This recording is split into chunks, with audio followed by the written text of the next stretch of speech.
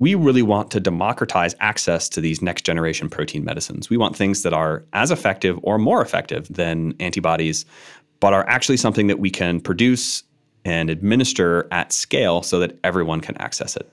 And that's what mini proteins are allowing us to do. 3, 2, 1, 0.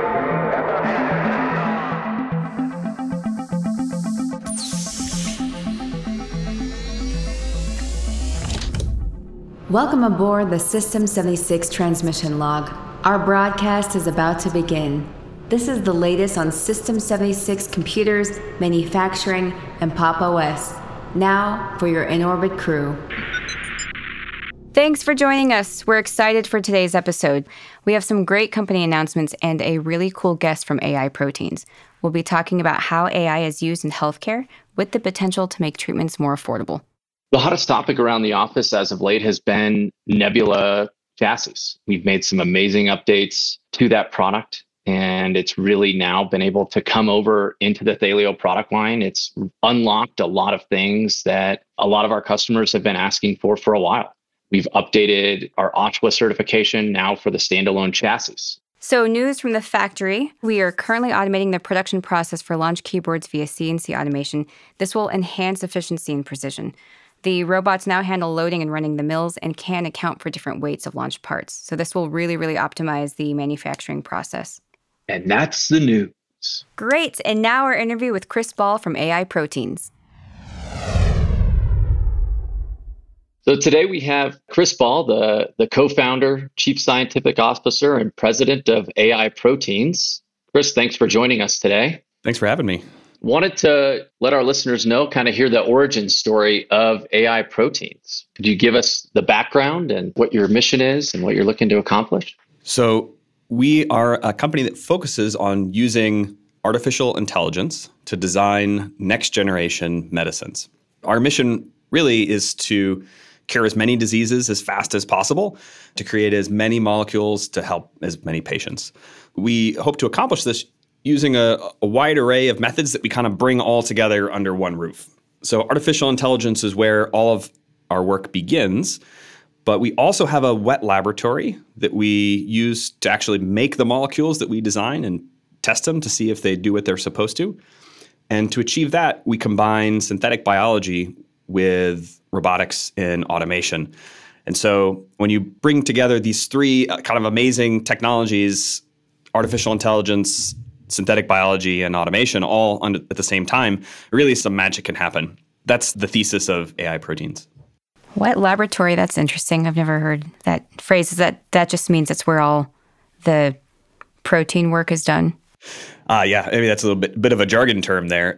So computer science is done in a lab, but there's no fluids. So that's a dry lab. The wet lab is when we are using fluids. So things that are alive generally are being tested in the wet lab. And also, chemistry is often done in liquids. That's cool. Do you want to talk through what de novo protein design is and how that differs from therapeutics? Right. So we focus on building protein molecules totally from scratch. So when people think about protein, I'm guessing the first thing that probably pops to mind is food. Totally correct. Pretty much all food has protein. But it's so much more than just food. And I would guess most folks have a pretty good awareness of DNA and genetics and the importance of genetics for human health, and it's your DNA that makes you who you are. But maybe not everyone is familiar with the fact that the primary function of DNA is to actually encode blueprints for building proteins. And proteins are actually nano-sized robots that mediate all of the chemistry of life. So while that information encoding in DNA is very important, it's actually really the proteins that are on the business end of things being alive. And so if you can engineer a protein, you can manipulate and control life. All of the drugs that we have today that are made out of protein are natural proteins. But with de novo protein design, we are building these things, we throw out all the information from evolution, and we build new nanorobots from the ground up that don't have any similarity to things that have come before. And there's a very good reason why we want to do that. When you build something from the ground up, you have so much more control over the activity and properties than you get when you modify a natural material. And I think there's a very good analogy in the world of construction materials that I think is maybe helpful to understand really the impact of what this transition means. So if you think about the materials that we use to construct buildings, from the dawn of humanity until pretty recently on a historical scale, we've constructed our buildings primarily out of natural materials. But we didn't get skyscrapers by building buildings with natural materials. We needed a fundamental shift in control over those materials to be able to shape them and give them the properties that we would like in order to be able to make structures like skyscrapers. From the beginning of medicine until today, we've had natural material-based protein medicines. And the ability to design these from scratch is really that monumental shift into concrete and steel. And so that's the type of medicine that we're building. And we think it has the potential to revolutionize medicine. Things that are safer, more effective, more accessible. These are molecules that are designed to be medicine. They're not designed to and tuned by evolution over millions of years to do something else, and that we can try and repurpose it into medicine. Yeah. So with that, Chris, I feel like with the introduction of AI and the build of the way computers have really come into this field has opened the door for a lot of creativity and a lot of development at a faster pace than I think we've probably been able to do in the past, because you're now able to use more of the dry lab in order to create, build, and test prior to having to go to the wet lab or start at the wet lab and pull from the existing system. With that in mind, how has your field's way of addressing and reviewing changed over the years from CPU compute and GPU compute? Because I feel like when we first started working with you, you were still with the Institute of Protein Innovation, and you guys were using one of the Jackal Pros with high core count, a lot of memory, and I think maybe some NVMe storage as it was becoming more the norm. But now you've got shifts towards GPU with NVIDIA's new H100, A100 series for enterprise. How has that changed the course of what you're looking to accomplish and what you're doing on a regular basis? This is a great question, Sam. There has been a monumental shift in the field of protein design that's really been occurring over the last, I would say, 12 to 36 months. And it's been a very exciting time of really breakneck change. So maybe zooming out a little bit, why do we need compute in the first place? And the answer is that designing proteins is incredibly hard. It's a nano robot, and that means that it needs to function. And much like a shape of a robot fundamentally dictates the function of that robot, a protein is much in the same way. So it has a three-dimensional shape that this thing has to fold into. And fold is the right word. So like I mentioned that the proteins are built of amino acids. It's a linear string of these amino acids. And the order in which you place those amino acids in the string causes that string to spontaneously ball up into a shape that confers function. Back to that robot analogy, we think about maybe a simple robot that a lot of people encounter daily that maybe don't appreciate is a dishwasher. A dishwasher is absolutely a robot. And it has a shape, and that shape is what gives it its function. So a protein is a robot like a dishwasher is a robot. The function's pretty simple. And when you start to string a lot of these together, that's how you can get this more sophisticated, complex function that you get in like living cells. Now imagine taking that dishwasher and folding it out of a single piece of metal, like origami. And you have to design the entire functional dishwasher out of one folded sheet of metal. That's sort of what designing a protein is like. It's that complicated. So this is way beyond what the human brain is capable of doing. We need very sophisticated algorithms that can take this into account. How this historically has been done is sort of a blend of physics and knowledge. So we've determined using experiments, which are also pretty cool, it's like crystallizing proteins and blasting them with high-powered X-rays and zapping them with incredibly strong amounts of electricity at cryogenic temperatures and like watching what happens to the protein. And you can use that to determine the molecular structures of these things. So we know what a lot of protein structures look like. So over the years, the protein design field created a set of tools that could use some physics-based energy potentials. So things that we know about like how atoms have shape, and if you can't like two atoms can't exist in the same place at the same time. They push against each other. So you can have physics-based energy terms that calculate that.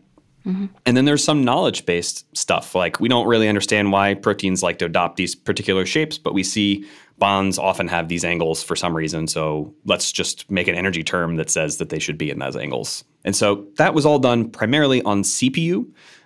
And a combination of poorly understood physics and poorly understood observations mixed together didn't make the field, it wasn't super accurate. And so we had to test a lot of stuff, and most of our things failed. A couple of years ago, folks started to apply various deep learning methods. And this is an era where we kind of leave the understanding behind and start to train neural nets that will understand how to manipulate protein structures to get them to do new things and to create new protein structures as well. That obviously uses a lot more GPU. And this is the shift that we're seeing. Folks might have heard about AlphaFold. This is this algorithm developed originally by DeepMind.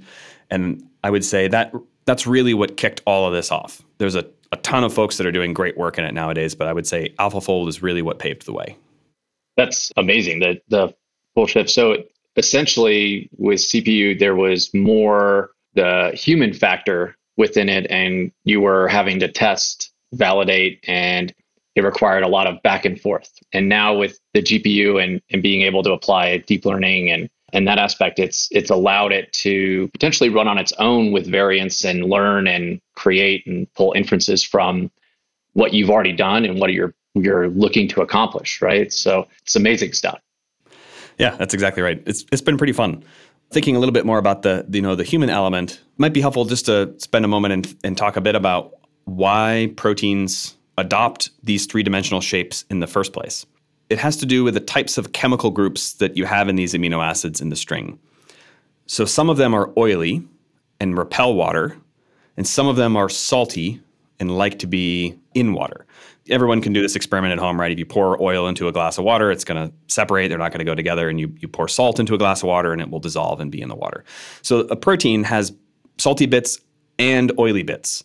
And when you mix it in water, the protein, what it does is it contorts itself around and tucks all the oily bits in the interior and all the salty bits on the surface to interact with water. And that's how the protein adopts its shape. That's what drives it.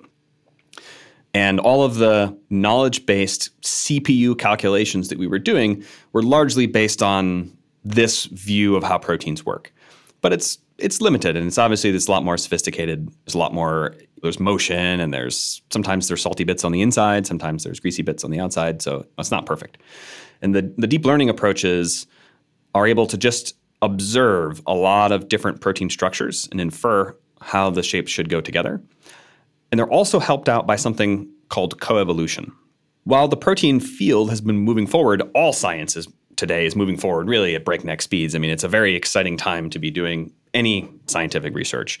This is a true renaissance in all areas. And in the field of genomics, people are going around and determining the genomes of many, many, many organisms around the world, from single-celled microbes to complicated plants and insects and mammals, you name it. And when you look in the genomes of these organisms, you can look at the proteins that those genomes encode and look at the sequences of the amino acids that are in those proteins. And by doing a sophisticated statistical analysis, you can find how the protein evolved over time.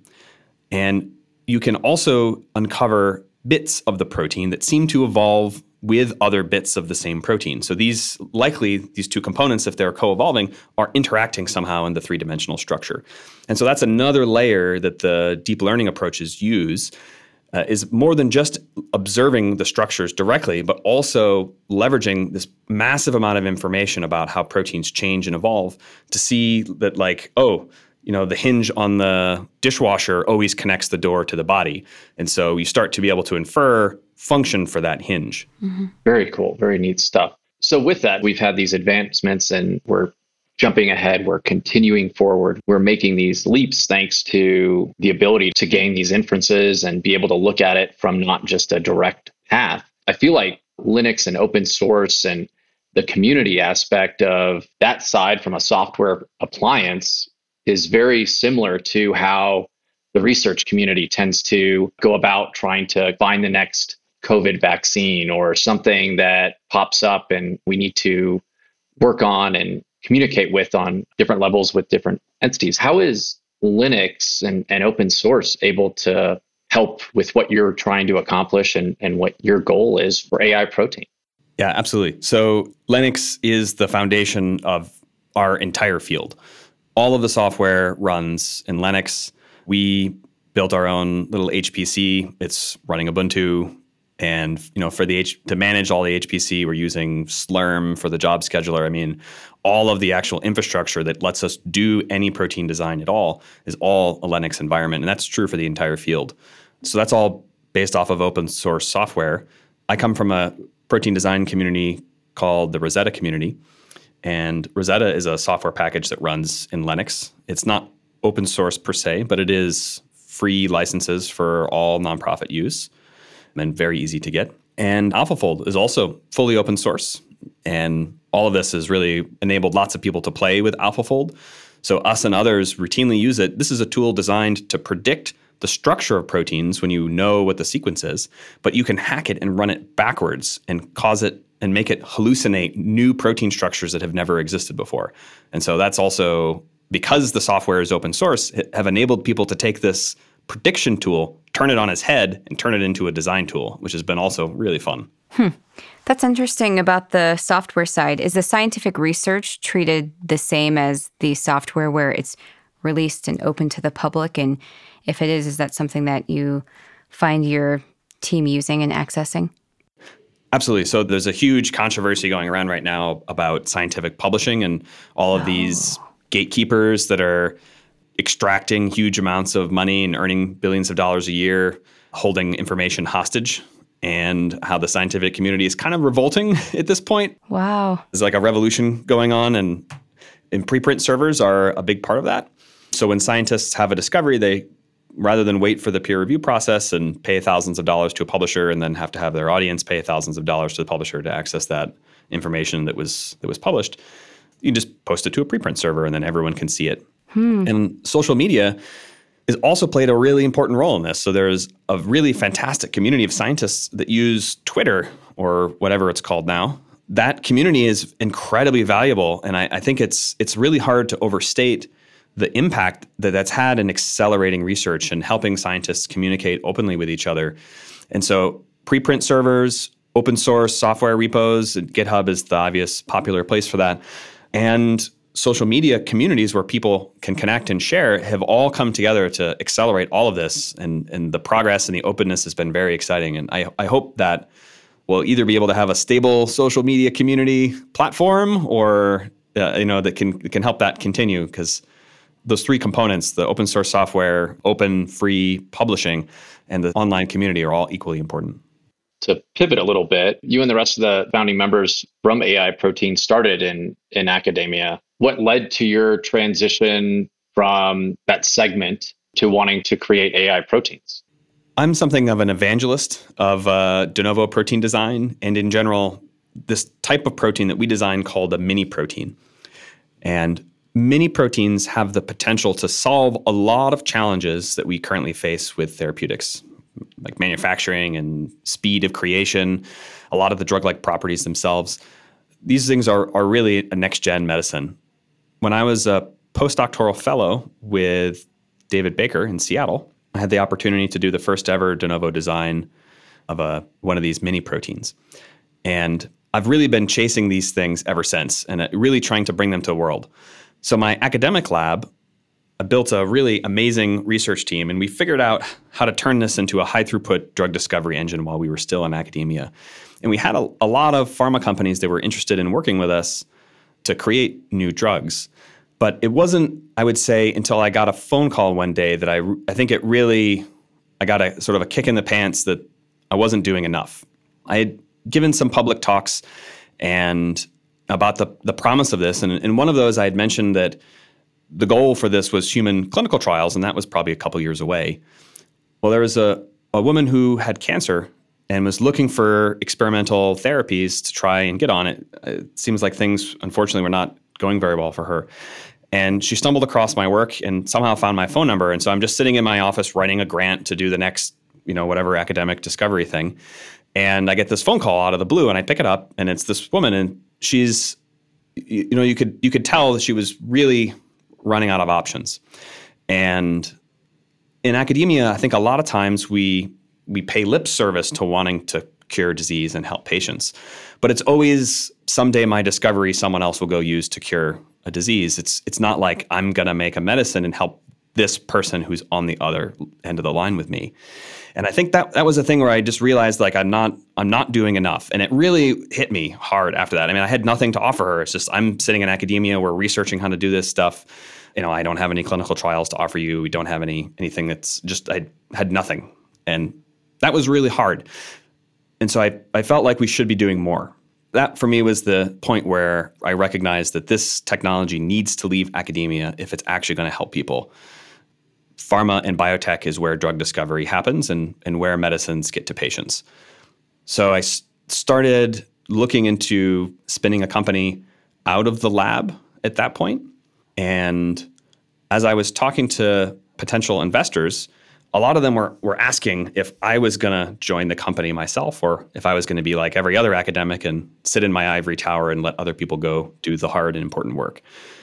It's kind of an aggressive question and maybe one I was not immediately prepared to answer, but also it was very fair. If I truly believe in this, then I should be willing to actually go and make it happen. But, my academic lab also is more than just me. There's a lot of trainees that were counting on the stability of having this research group to be able to get to their next stage of their career and their life. And I don't want to derail someone else's life. So I had a series of one-on-one conversations with everyone in the group where I kind of laid it out. We've got this opportunity where some people could leave the lab and the rest of us stay on our current trajectory. Or we have this opportunity where we could all go together and really try and make a difference. And I probably shouldn't have been surprised by the result, which is that everyone unanimously was, wow, let's go do it. Right, especially if we can all stay together, I think was something that was really exciting for people. And so at that point, I sort of, I felt like I had a mandate, and it also felt like kind of a stupid time to leave academia. I had just gotten a bunch of grants awarded. Like the lab was very well funded. I'd spent years building the lab and getting it to the point where everything was great. There was nothing pushing me out of academia, but there was something pulling me out, which was this opportunity and the ability to go take this team and this technology and actually try to make a difference. What happened to the grants? Did you have to abandon the grants then? I had to cancel all the grants. Wow. It was really sad. Wow. So they couldn't just stay with some crew people that stayed there while you started AI Proteins, huh? So there were some grants that were collaborative grants with other labs, and so those labs just got to get a little bit more money for their for their efforts. Oh, that's cool. Okay. And so that worked out well. Other grants where it was, there were only for my group, those ones had to be canceled. And then we also had a bunch of sponsored research with different companies. Those had to all be canceled as well. Oh, man. Yeah, I can't imagine like being in that moment and having to make those calls and cancel them, and probably at the same time wondering if this is the right move. But I mean, you had a really inspiring opportunity and a calling that I feel like you can't help but like jump into. So that probably helps. So does that mean that you're doing clinical research now? We spent the first, I would say, year building a new drug discovery engine from scratch. We had an opportunity with a clean slate. We had sort of built the beta version in academia for a high throughput drug discovery engine, but here we really built the professional grade version. And that took a year to get off the ground, even with all the folks that came with me. So there were, all the postdoctoral fellows, there were 7 folks that all came, and all the research associates as well came. And actually one of the department admins came as well. Oh, wow. She's fantastic. And so the company's been around for a year and 9 months. And so the last 9 months we've been operating this platform at scale. And we've already created molecules that we've designed, screened, actually produced in the lab and done careful biophysics experiments and shown that they bind to their targets like they're supposed to. And we've done that for 80 programs in 9 months. And just for a little bit of scale, Pfizer has about 100 programs in all of Pfizer that are in the clinic, which is, we're a scrappy little startup. So I think this gives you some sense of the potential of where this is going. Wow. So we are pushing our stuff forward into the clinic, but we still have another, I would say, year and change of experiments to show that the medicines are safe and effective, and also scaling this stuff up and manufacturing it and producing it at pharmaceutical grade and all that sort of jazz that we got to do before we can start human clinical trials. Got it. I do want to make sure that we touch on one point too that I think is really important, and that's the fact that it has the potential to make medicines more affordable. Can you talk about that? Yeah, absolutely. The mini proteins themselves are much more amenable to large-scale manufacturing and storage than other protein-based modalities. So one that a lot of folks are probably familiar with but maybe didn't know was protein is the Regeneron antibody cocktail that was used a lot during the pandemic. Regardless of your politics, I would say when our president got COVID, he was immediately given the Regeneron antibody cocktail, and that, don't know for certain, but probably played a large role in keeping the president alive. So these can be really effective medicines. But you didn't see that Regeneron antibody cocktail getting used a lot in the pandemic for a couple reasons. One is it's pretty expensive to make antibodies. The cost of goods can be at probably best about $2,000 per gram of drug substance, which is quite costly. It's also, as protein, most proteins you need to refrigerate, right? I mean, you refrigerate eggs and milk. Those are two foods that are full of protein. You refrigerate raw meat. So you need to refrigerate protein. And that also means that a lot of the world that doesn't have access to refrigeration on reliable refrigeration, you're not going to be able to use those medicines. And then, those antibodies are also, it's an intravenous administration. So that also requires pretty sophisticated medical infrastructure to provide intravenously administered medicine. That's not something you can do in a lot of parts of the world either. And it's expensive to do it, even in parts of the world like the US, where we have the infrastructure. All of that takes antibody medicines and makes it really something for the wealthy and the elite few. And we really want to democratize access to these next generation protein medicines. We want things that are as effective or more effective than antibodies, but are actually something that we can produce and administer at scale so that everyone can access it. And that's what mini proteins are allowing us to do. And there's a couple reasons. One is that the structures themselves, when we design them, make the medicine really, really stable. So an egg, the proteins themselves, those fragile three-dimensional shapes, they unravel when you cook them. And that's why the egg white turns from clear to white when you cook an egg, is that it's actually taking those balled up thing of string that's like in this really special shape. And when you heat it, it just kind of unravels it and it turns it into this big tangled guck.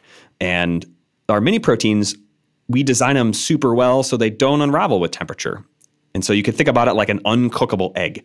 And so the protein itself is just a lot more durable.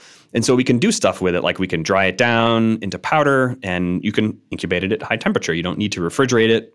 It could survive sitting in like the back of a box truck driving through the desert. Like that's the type of stuff that these can do that an antibody will never do. The other is that antibodies are mammalian proteins. Like our body makes these. These are human proteins. And you can manufacture them in big bioreactors with human cells that are pumping these things out. And one of the things with antibodies that's really important is there's multiple chains. So it's actually not one protein. There's like a bunch of them that need to come together. There's 4 chains in an antibody.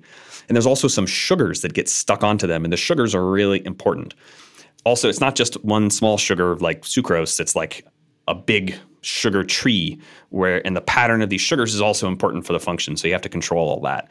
And so all that is to say, the antibodies are just really sophisticated molecules. You don't need all that sophistication. It's just there because it's evolutionary baggage.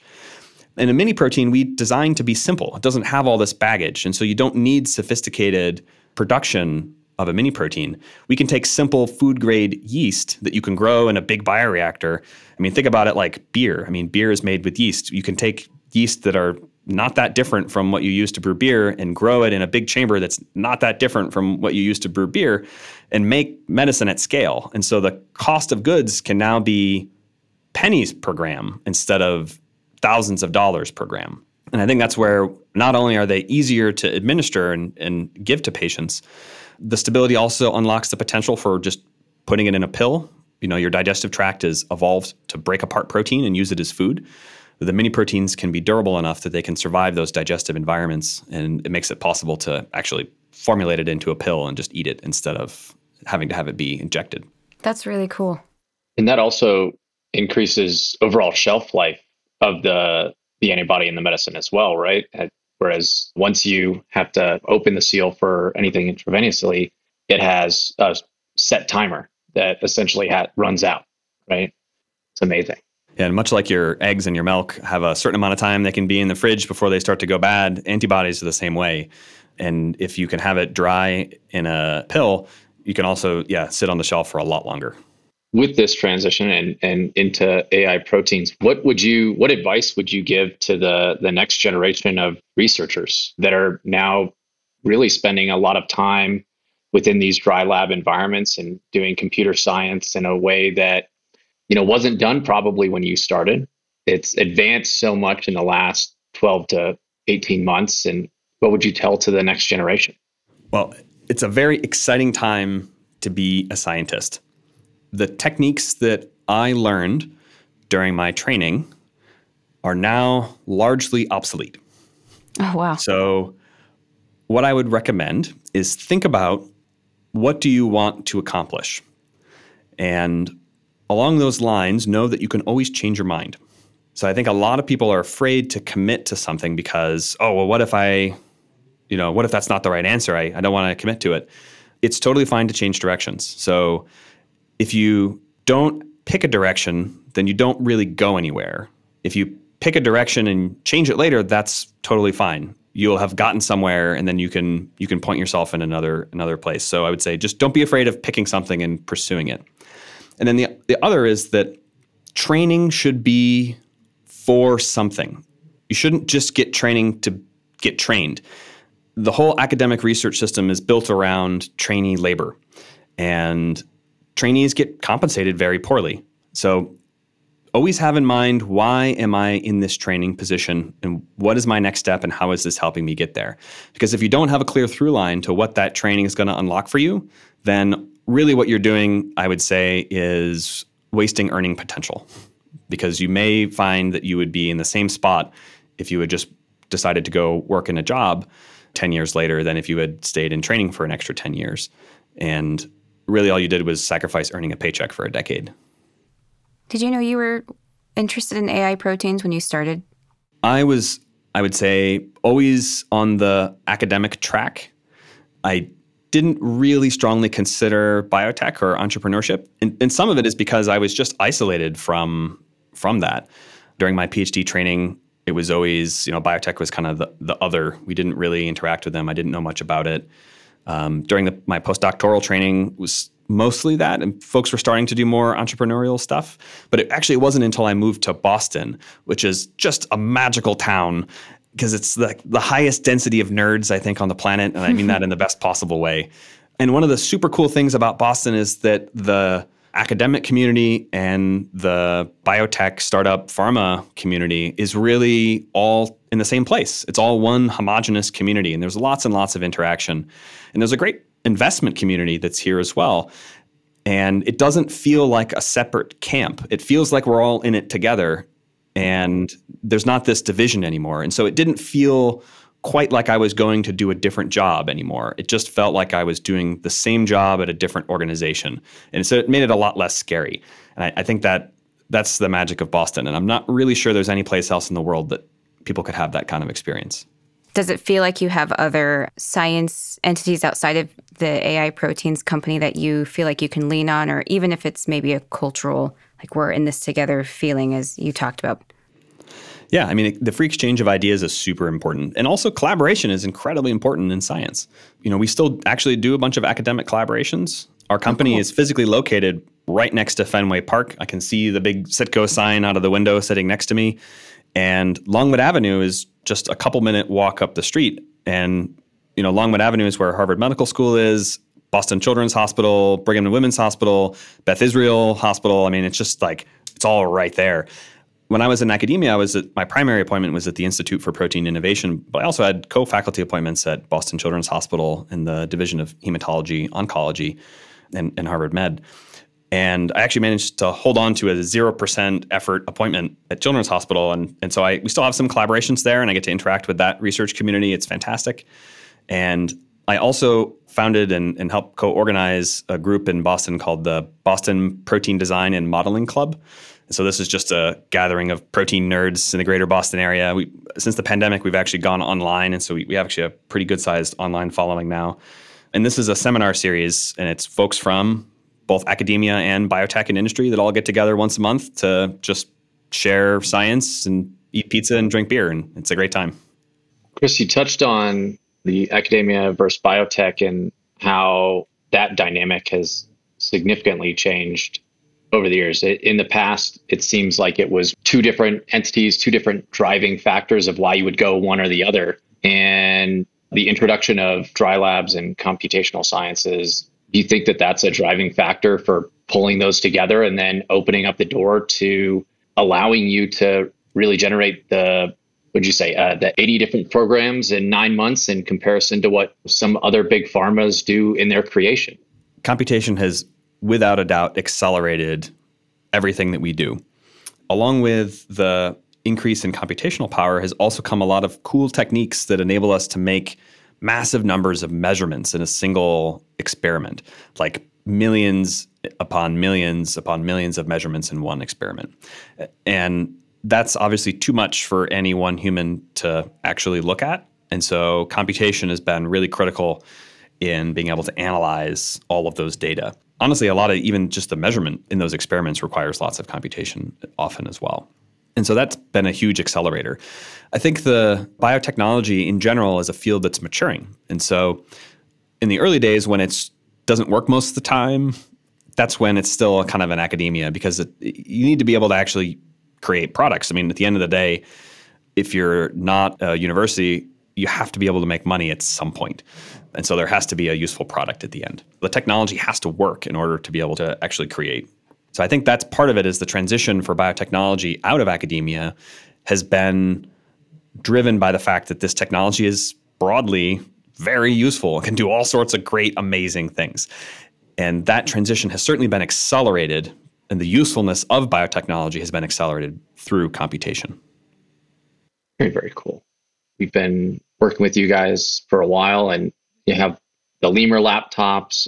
Are you fully a Linux-based shop for what you're doing, or as much as you can be overall with the principles that come with that and a science combination? I mean, Linux is fantastic. I'm talking to you from a Lemur right now. We use Linux laptops, really all from System 76 for the end user workstations. Our HPC is all Linux-based. One of the big things in biotech is a piece of infrastructure called the Laboratory Information Management System, or LIMS.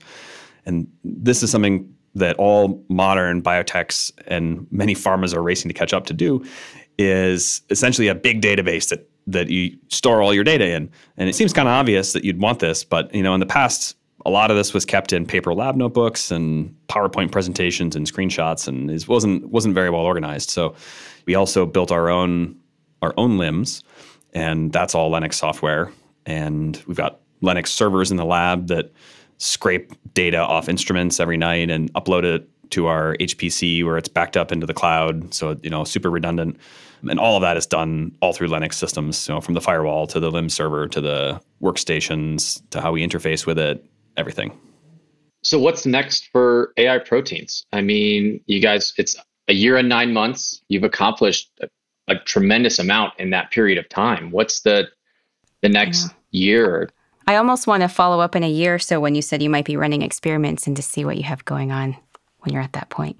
Yeah. So we are pushing our own programs through into the clinic. And so we hope that we'll be gearing up for human clinical trials 1 year from now. Our goal is in 2025 to have molecules in human clinical trials. We couldn't possibly handle bringing all of the medicines that we can design and create into the clinic ourselves. It takes an organization the size of Pfizer to do 100 clinical trials. And we've got a long ways to go before we're the size of Pfizer. So a big part of our corporate strategy is partnering. We want to work with other groups, other biotech companies, other startups, large pharma companies, everyone who's trying to bring medicine to patients and make a difference in the world. And we can accelerate the process of creating that medicine, but the process of actually doing a clinical trial still requires some innovation to be able to scale, to keep up with the rate that we can design new medicines. So that's going to have to be done in collaboration with others, which is fantastic, right? Bringing humans together to do more good. That's one of the things we're also really looking forward to. I mean, the only other curiosity I would have is if there's any custom layouts or ways that you're interfacing with POP that might be useful to someone who is maybe just starting out in computing and maybe they have their first System 76 machine or just trying POP for the first time and they're entering this field. Maybe there's some tricks or layouts or some customization that you find that your team is using. And there might not be, but curious if there is. The thing that I love most about System 76 hardware and Pop! OS is that it just works. I've been using Linux for a very long time. Tried lots of different distros. In the past, when I was in academia during my postdoctoral studies, they handed me a Mac, and I just really was not having a good time with it. So I made a reverse Hackintosh where I scrubbed off the Mac OS and put Ubuntu on there. And whether it's a less controversial Linux install, like on a Lenovo hardware or whatever, there's always something that's you always got to tweak it. There's always like every now and then a little something that goes wrong and you got to spend a day fixing it or installing some other patch and we just haven't had that experience with Pop! OS and System 76.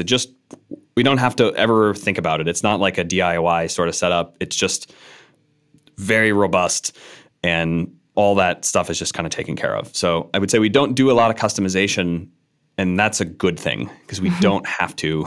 It just doesn't get in the way and allows us to just actually focus on what we need to, which is designing proteins. Yeah, we just talked to another student who was starting up her education. She's going for, I think she said electrical engineering, and she asked her school if she could use Linux, and they told her, no, you're probably going to need to use Windows because of compatibility. And so she used Linux anyway. She's using System 76 Pop! OS and has had no issues, same thing. So I think it's just one of those things where the majority assumes that there's compatibility issues, and there hasn't been.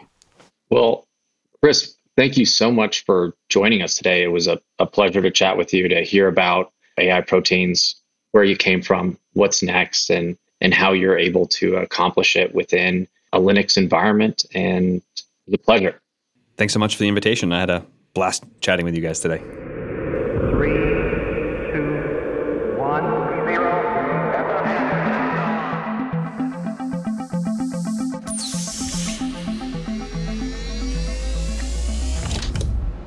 This has been the System 76 transmission log. For more inspiration, check out the website and follow us on social media. On your descent back to Earth, please keep your hands and feet inside the transport beam at all times. Captain Sign-Off, in transmission.